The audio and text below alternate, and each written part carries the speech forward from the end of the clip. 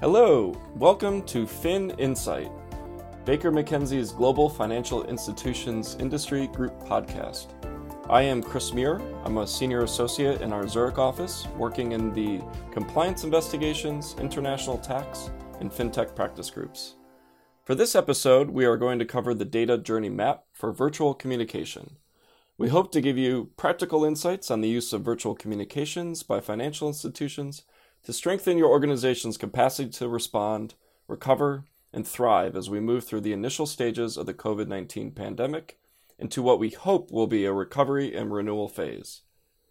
COVID-19 is making physical meetings more difficult or undesirable, and all of us are regularly using virtual communications, with Zoom becoming a household name overnight. However, in adopting virtual channels to deliver products and services, financial institutions need to work carefully through issues touching on financial regulation, data privacy, and technology. Our cross-disciplinary experts at Baker McKenzie, from our financial regulatory technology and data privacy groups, have come together to develop a data journey map to help guide your organizations through these questions at a high level. In 10 steps, the map flags up considerations that should form part and parcel of your risk and compliance assessments, with a view to mitigating the potential risks of supervisory intervention and litigation. You can find the full data journey map on our website, bakermckenzie.com. In this episode, experts from our global offices will discuss these steps and the corresponding issues arising. They will also share specific action items and relevant considerations from their jurisdictions. I'd like to welcome Valerie Mirko from our North America Financial Regulation and Enforcement Practice Group based in Washington, D.C., and Harry Valetk, a partner in our Global Privacy and Security Practice Group based in New York. Hi, how are you? My practice focuses on both regulatory and enforcement matters before the SEC, FINRA, as well as state regulators. And I've also, in a past life, did quite a bit of work on cybersecurity and regulation when I was at the North American Securities Administrators Association. Hi there. Thanks for having me today. It's good to be here. As just by way of background, I am based in New York, and before joining the firm 6 years ago, I was a privacy director for MetLife's Global Privacy Office, and often have the benefit of understanding the perspective of our clients internally, as well as the perspectives of our industries that we support here at the firm. So thanks for having me. So it sounds like your expertise will be spot on for the discussion today. So let's get started. In adopting virtual channels to deliver products and services, let's look at the key considerations to ensure that they are compliant. So Valerie, with respect to applicable laws and their supervisors, what are the common questions organizations should be asking? So first and foremost, coming from my practice, the regulators we would first be focusing on are the SEC and FINRA. First and foremost, record-keeping rules would be what companies should be looking at, particularly SEC Rule 17A4, as well as the FINRA record-keeping rules that apply to broker-dealers, and SEC record-keeping rules for investment advisors. What's interesting here in terms of, one of the questions is being aware of which regulator supervises the entity. So for an investment advisors, it could be just the SEC, but for a broker-dealer, it could be the SEC as well as FINRA. So being aware of any overlapping requirements. First and foremost, who's the primary regulator? Understanding which regulator supervises the entity, but then going beyond that, when it comes to these specific issues of virtual meeting technology, currently there is not much in terms of specific guidance on the use of virtual meeting technology. What we have that's been really the closest to guidance is FINRA offered some observations for broker-dealers right at the end of May. So FINRA put out Reg Notice 20-16, which is really a set of observations. I wouldn't go as far as calling it guidance, but FINRA shared practices implemented by broker-dealer firms that transition to and are supervising in a remote work environment during the COVID-19 pandemic. FINRA has an approach of publishing observations and findings in a neutral to positive manner, which can generally be taken as understanding that generally be taken as a regulator agreeing with how industry has coalesced around a specific approach. So that guidance noted that firms had been using various virtual technologies and that we're engaging in extra efforts relating to the supervision of associated persons of broker-dealers and their customer communications. And one of the things that really jumped out at me is that for video conferencing platforms, FINRA noted that firms had disabled certain features and functionalities, such as chat, which were subject to record-keeping obligations that the firms may not be able to necessarily fulfill through certain platforms. So drilling down on that, what this really means is these firms have record-keeping obligations, but for written communications. But when you look at certain platforms for virtual communications, the chat element would be considered a written communication, but might not be retained based on the existing technology. So what firms have done is to disable that chat element in order for it to not be used, and then that does not trigger the record-keeping obligation for that particular element of the video conferencing. And so we'll move on to the concept of borders. Virtual communications, it can be easy to forget that borders in different jurisdictions are not also virtual. Can you talk us through some of the pitfalls and perhaps how the US may be different than other areas of the world? So from a US perspective, what we're the most focused on as a practice, and I have a partner, Rebecca, focuses on these issues quite a bit and works with non-US Baker offices in providing advice to US investment advisors and broker-dealers who do business abroad. It's raising the sensitivity and awareness for those firms that they have compliance requirements beyond the US borders when they interact with non-US clients. And to be aware of what those triggers are. Any restrictions in non-US jurisdictions could very well apply to US companies doing business in those jurisdictions abroad, absent an exemption. Okay, great. So let's move on to the next question. Regulators internationally have placed considerable emphasis on the need for systems to be robust and resilient to cyber attacks. With so many of us in remote working arrangements, what should we be thinking about? So I think first and foremost, any outsourced functions, sort of generally, any outsourced functions and technical solutions should be adequately assessed to meet applicable legal and security requirements. And of course, once vetted, it's important that firms use only approved virtual technology that can log and facilitate compliance with applicable requirements. In the US, that's whether they're broker-dealers, where FINRA is the primary regulator, or investment advisors, where the SEC is a primary regulator. I did want to note, however, that from the perspective of securities regulators in the US, cybersecurity has been very much an ongoing area of focus.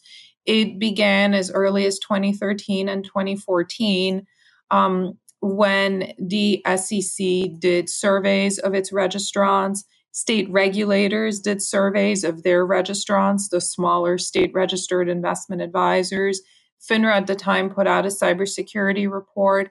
But ever since then, securities regulators have been very focused in the US on cybersecurity.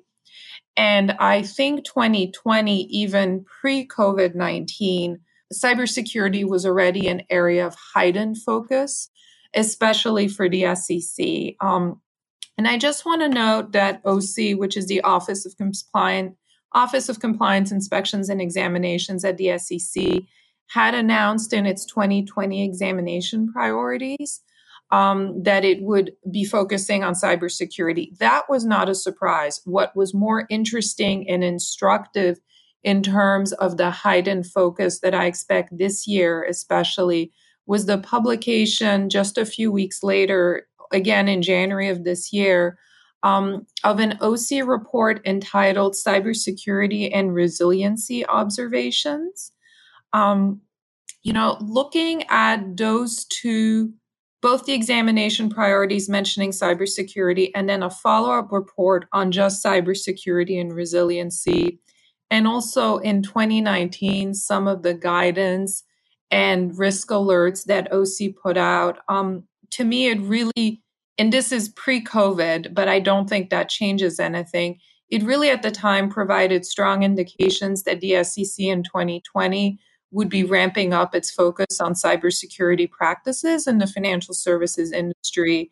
And at the time in January, we said that we expected increased examination and enforcement activities concerning cybersecurity practices, including vendor management and controls.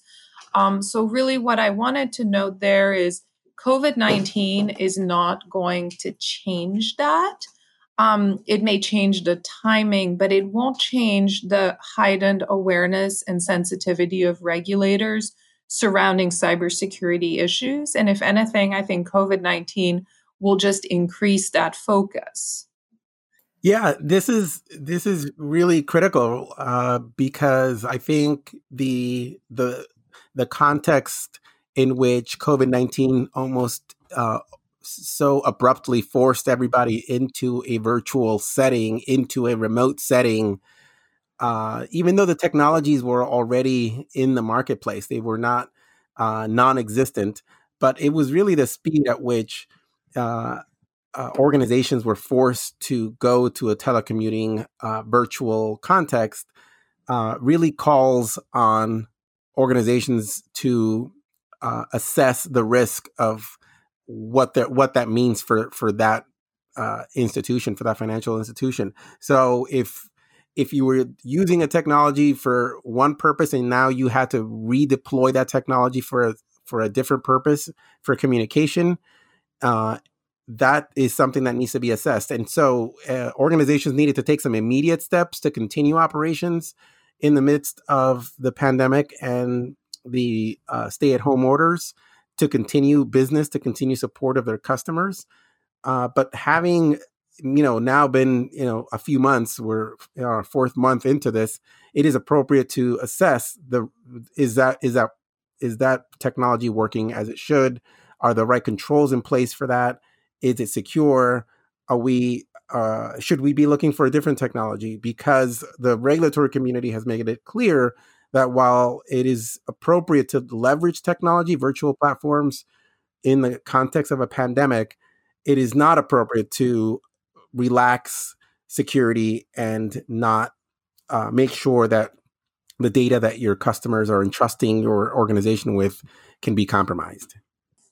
So that's great. Yes. So it seems like these issues have become very much into the forefront during this pandemic. And there's the expectation that organizations are being proactive in handling these issues. So I suppose every new technology, while offering benefits, also has risks.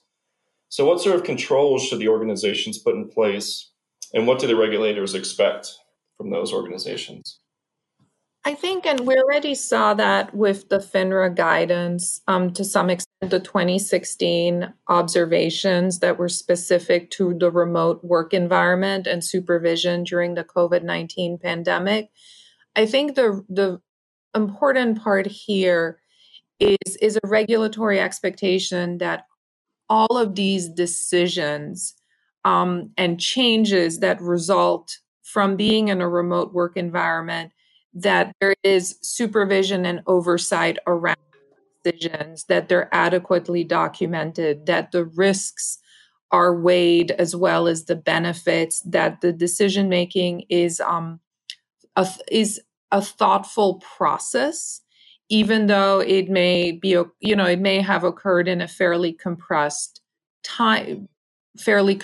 range of time, since, of course, in things moved very quickly in terms of firms moving to a remote work environment. So I think the most important part here is a regulatory expectation that there's a thoughtful process around change, that there are supervisory controls regarding these changes, that there are controls around these changes as well. Okay, great. And since the beginning of the COVID-19 crisis and the move to remote working arrangements, there have been concerns around the ability of firms to properly supervise and monitor their staff, particularly those in customer-facing or trading roles. Regulators expect firms to take steps to mitigate risks such as market conduct and mis-selling. Could you talk us through some of these considerations for virtual communications?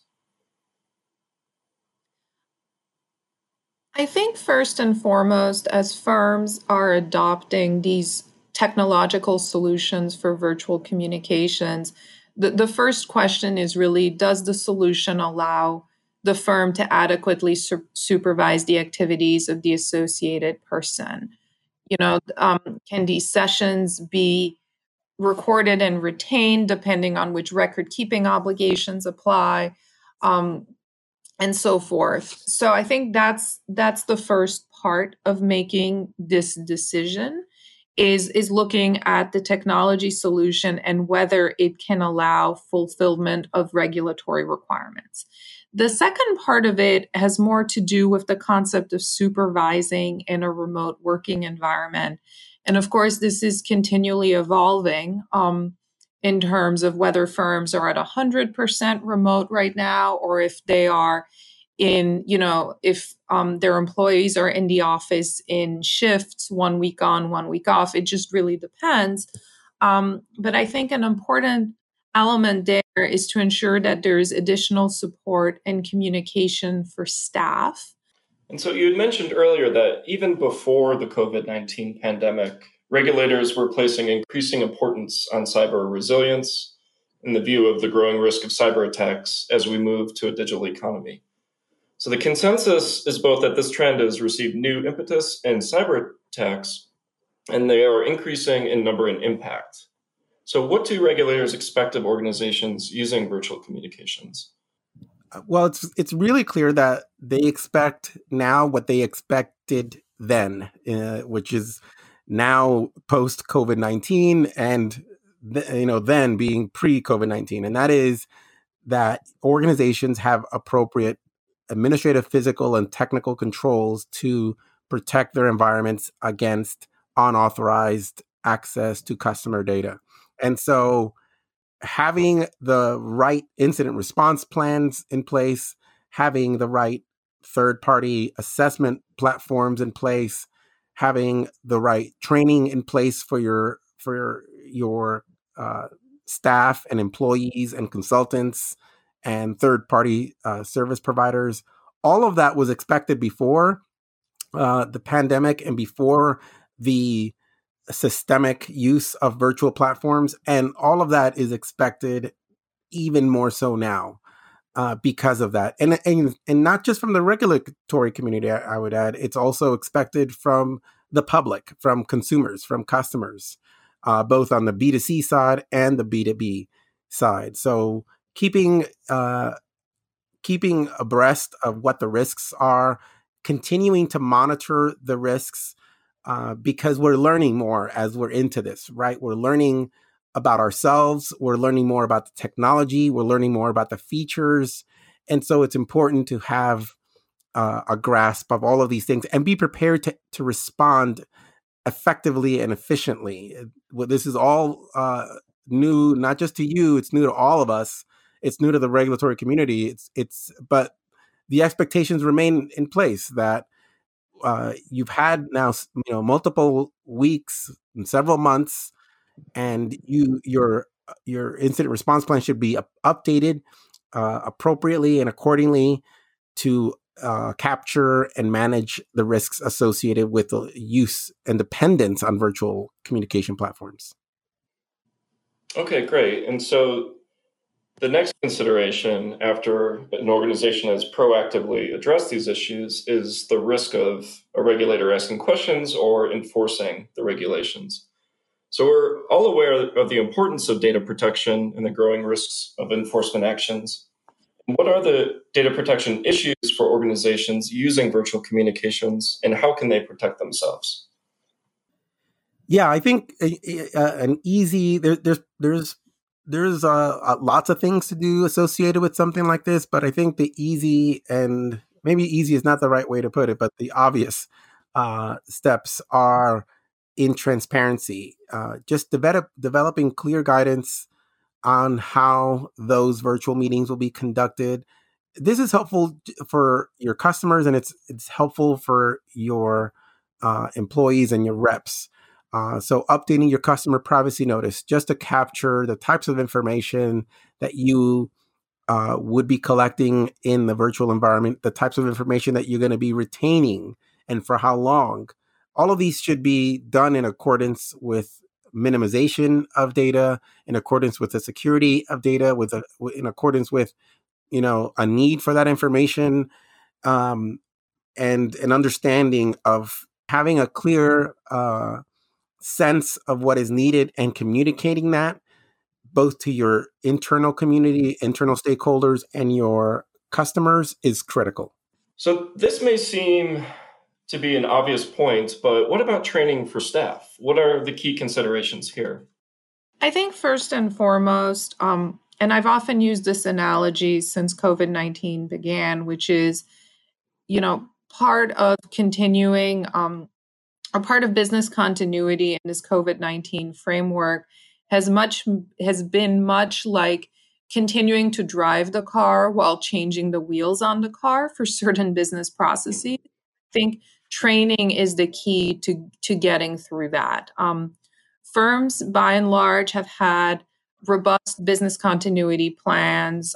Several firms in the US even had pandemic-focused business continuity exercises prior to COVID-19.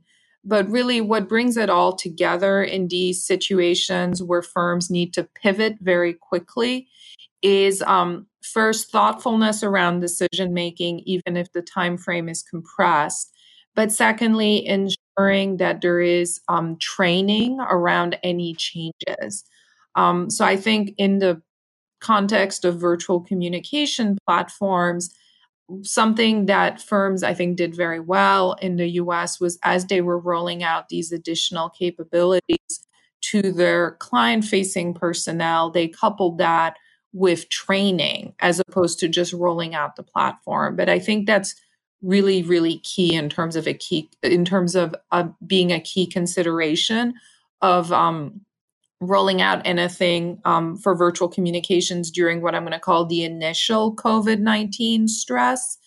And now, as firms move towards staying in what is something of a pandemic posture, depending on where they are regionally, I think it's just as important that firms consider any changes or additions to their toolkits in terms of communicating with clients through virtual platforms, coupling that with follow-up training.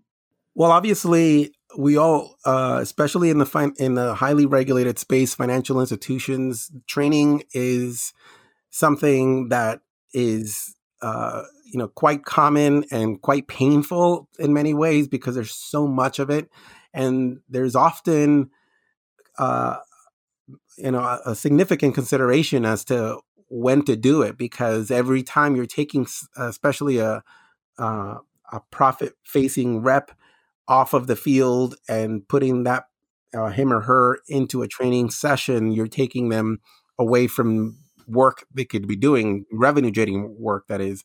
So there's significant considerations about adding yet additional training, but look for opportunities to embed the risks and the new considerations into an existing training that is already taking place. Obviously, ideally, this is the kind of thing that you want to include in mandatory training. It's already taking place. The idea is to figure out where to embed it. I think I'm usually reluctant to require a standalone training, especially for something like the use of virtual communication platforms, although it may be appropriate if you are a new joiner or there's some sort of requirement in your jurisdiction that may call for it, or if there's some other reason, right? If the person has shown a pattern of disregard for existing company policy, that might be appropriate for that individual to receive individualized training that is focused. But generally speaking, the most effective approach to do this on an enterprise level is to embed it and incorporate it into existing training, and look for ways to communicate, not just in the context of training, but maybe through communications, through alerts, through brief reminders that can go out to individuals, to reps, and even there's an element of training customers here, right? When you're reaching out and communicating with them, there's mandatory training that we're all very familiar with, but there's also messaging and communications that can help set the right expectations for everyone. This is, as I said earlier, this is new for not just you. This is new for all of us, both as financial professionals, but also as consumers of financial services, and the role that regulators are playing. There's a level of patience and understanding, but there's also there's going to be some heavy consequences to organizations that mismanage this piece. So it's really critical. Okay, great. And so the conversation's focused a bit on internal operations, as I'll call them. But all these firms and organizations we've discussed are in the business of selling services or products. So turning outward, how should these firms or organizations best launch new products and services using virtual communications? Firms have less of a compressed time frame because, as you said, this is sort of looking a little bit longer term. So I think that's where testing the experience before full deployment, assessing challenges and risks against those anticipated before launch. Those are all things that firms have a little bit more luxury of time before they launch this new product. And I think that's really where using that time for more testing and more assessment before launch is helpful. Yeah, I think that's a great question.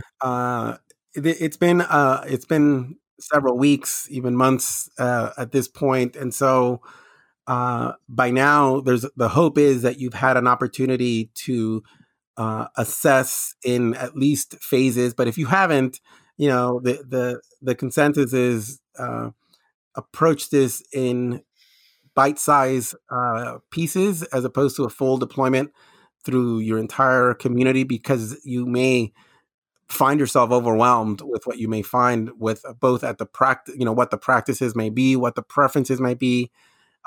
It's really, I think, critical to maybe deploy in phases, pick a community, pick a product, pick the jurisdiction, however you want to frame it, and try to learn, in short bite-sized, pieces, so that you can assess and then redeploy in a way that is effective. Obviously, you don't want to keep doing this in perpetuity. I would say maybe 2 rounds might be appropriate, just so that you're able to learn, and then soft launch and then full launch. But obviously, there's a lot of considerations on the regulatory side that my partner Valerie has described from a technical side and from a data privacy and security side, that the phased approach is always going to reap a better result. Okay, great. And thinking about the customer now, we've been looking at virtual communications and the steps to launch from the perspective of the organization. What about the organization's customers? Is it necessary to manage their expectations over the utility of the solution? That's an interesting question because I always think before COVID-19, we all used the phone a lot more than virtual conferencing. And we didn't have as many sort of conversations around using the phone. But it has its own inherent limitations that in a lot of ways virtual meetings don't have. So, for example, when a rep, whether it's a broker dealer rep or an investment advisor rep, was on the phone with a client before COVID-19, they did not have the capability of showing a document real time on the screen along with the conversation. What might have happened then was that, the rep was on the phone with the client and might have emailed a document so that both the client and the rep had it open on their computers at the same time. So I think it's important to educate clients around sort of what else a virtual meeting adds. But I think by and large, because virtual platforms have just had such an uptick in use in all aspects of day-to-day work and life in the US, I think that's sort of I think the limitations have been worked through in terms of socializing them on a larger level. That said, I still think it's important to manage expectations in any client communication, whatever the platform being used, whether it's the phone or a virtual platform.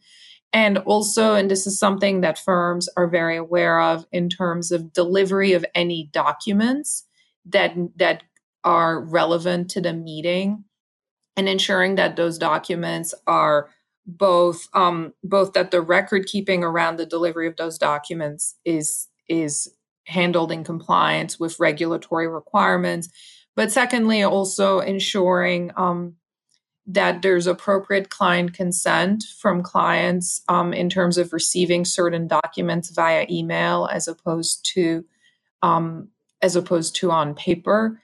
That's still something that in the US, the default client delivery mechanisms are paper-based, and there needs to be consent for electronic communications.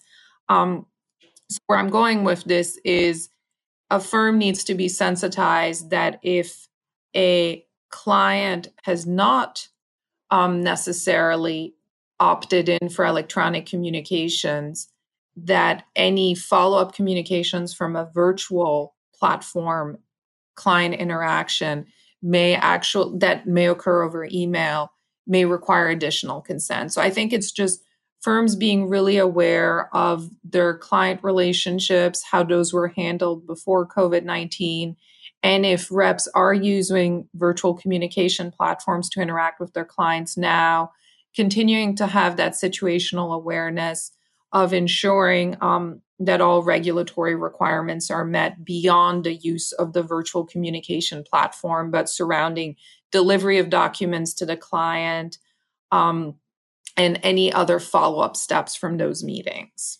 Do you have any final thoughts or considerations that we should share or that are important to remember during this time and also going forward? Yes, actually, I think investment advisors and broker dealers and just generally the asset management and brokerage industries in the US were beginning to use virtual communication tools prior to COVID-19. I think COVID-19 has accelerated all of that over the last few months. But I think firms really have an opportunity now. We've discussed we're past the initial stress of the pandemic, and now not only may we continue to function in more of a pandemic posture for some amount of time, but looking at the opportunities that are available as a result of virtual communication platforms. And as opposed to doing it in a time of stress and in a compressed time frame, looking at it from a broader perspective, how can that technology be leveraged to continue to foster and maintain positive customer relationships? I think the asset management and the brokerage industries have a real opportunity and much more of a runway now than they did a few months ago when they were implementing a lot of these tools on a more compressed time frame. I think now's the time to really look ahead and see what are the useful tools. Are there ways to sharpen supervision and compliance around the use of those tools, and really take it from there? Yeah, this is my sense of that is that this is here to stay. We have been kind of catapulted into virtualizing our experiences with our customers, again, both on the B2C and the B2B side. And I really struggle to see some sort of regression back to mostly in-person interactions. I just see this being the new norm in many ways. I certainly hope that we get past COVID-19, but the virtualization of our experiences, having been here, I think is here to stay. And so it is going to be critical for organizations to think differently, think virtually, think through the technological and the regulatory implications of what this virtualization of our experiences will mean. That may mean a more disciplined approach to selecting our virtual technology platforms, not just for performance, but also for privacy and security considerations, for regulatory considerations, how those platforms get reviewed and approved, not just from an IT sourcing perspective, but from an internal regulatory perspective. How does the regulatory community, how would this platform be perceived, when I am undergoing a market conduct examination? What are my competitors doing in this area? What are they using to achieve the similar result? Is the provider and the platform that I'm selecting, are they veterans, and are they comfortable with the regulatory obligations that are imposed on our industry, or are they really kind of coming to this industry fresh? And so a lot of the solutions and the options that are coming out of the box are really intended for an industry that is far less regulated, because all those considerations, I think, will play a role in a successful deployment, both on the experience that your users internally have, and also on the experience that your consumers have. As I said, there's I think a high level of patience in the regulatory community and among consumers for organizations that are pivoting into this environment. We've all seen the dogs barking in the back and the kids running into a virtual meeting, but there is little patience in the market, and there is a tremendous appetite in the plaintiff's bar on the class action side for organizations that simply misstep and poorly execute on security, poorly execute on unauthorized access to information, because the expectation is that you keep this as a top of mind issue. So lots to do, lots to think through here, but we're always happy to help, and we're just a phone call away if there's questions on your end. Really appreciate the chance to be with you here today. So thank you. And thank you to all our listeners for joining us to discuss the data journey map for virtual communications. We hope that you found this high-level introduction helpful, but please do look at the map itself. There are separate versions for North America, EMEA, and Asia Pacific, which are available on bakermckenzie.com. You can also find information on how to contact our panel experts here, as well as other key experts in your jurisdiction. If you found this podcast helpful, you may be interested to know that Baker McKenzie has produced a series of podcasts related to the theme of resilience, recovery, and renewal in the light of the COVID-19 crisis. Thank you for listening, and we hope you can join us for the next edition of FI Insight.